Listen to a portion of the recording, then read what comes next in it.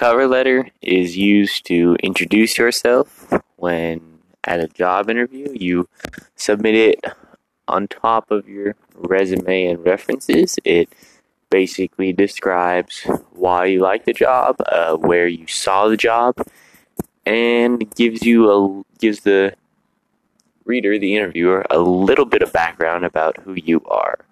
If you've never written one of these before, I would suggest looking on the internet for examples so you know exactly what you need to write.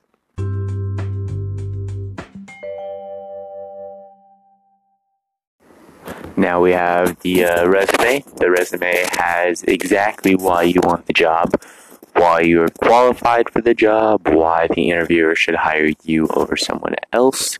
It contains any extraordinary or even basic achievements you have, schooling, prior experience, jobs, all of that.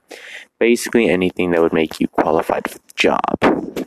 And if you have never made one of these before, you'd probably want to make an outline first containing more in-depth version of everything you've done, or even more bare bones version, just something to give you a basis on. Then you'd want to find what the format for one looks like before then creating your own to submit for a job.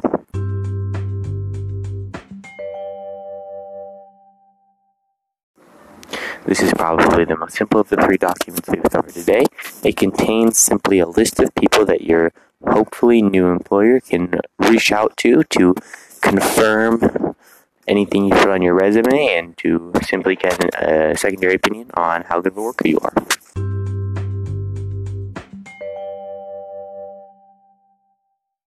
Now we're going to talk about my interview. It was a mock interview, not a real interview, but I felt pretty good before we did it, and afterward I felt just as good. I was successful with it. I was confident. I spoke well.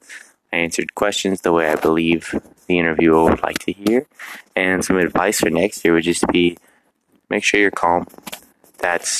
Your attitude shows off the most when you go into an interview. Make sure you're prepared with your documents and have gone over the questions with your classmates or peers or parents or colleagues, anyone, basically, just so you have some experience. And make sure you're answering how you think you want the interviewer to hear your answer. They don't really care about your actual opinion, or they do, but you don't want to give that to them. You want to give them what they want you to say.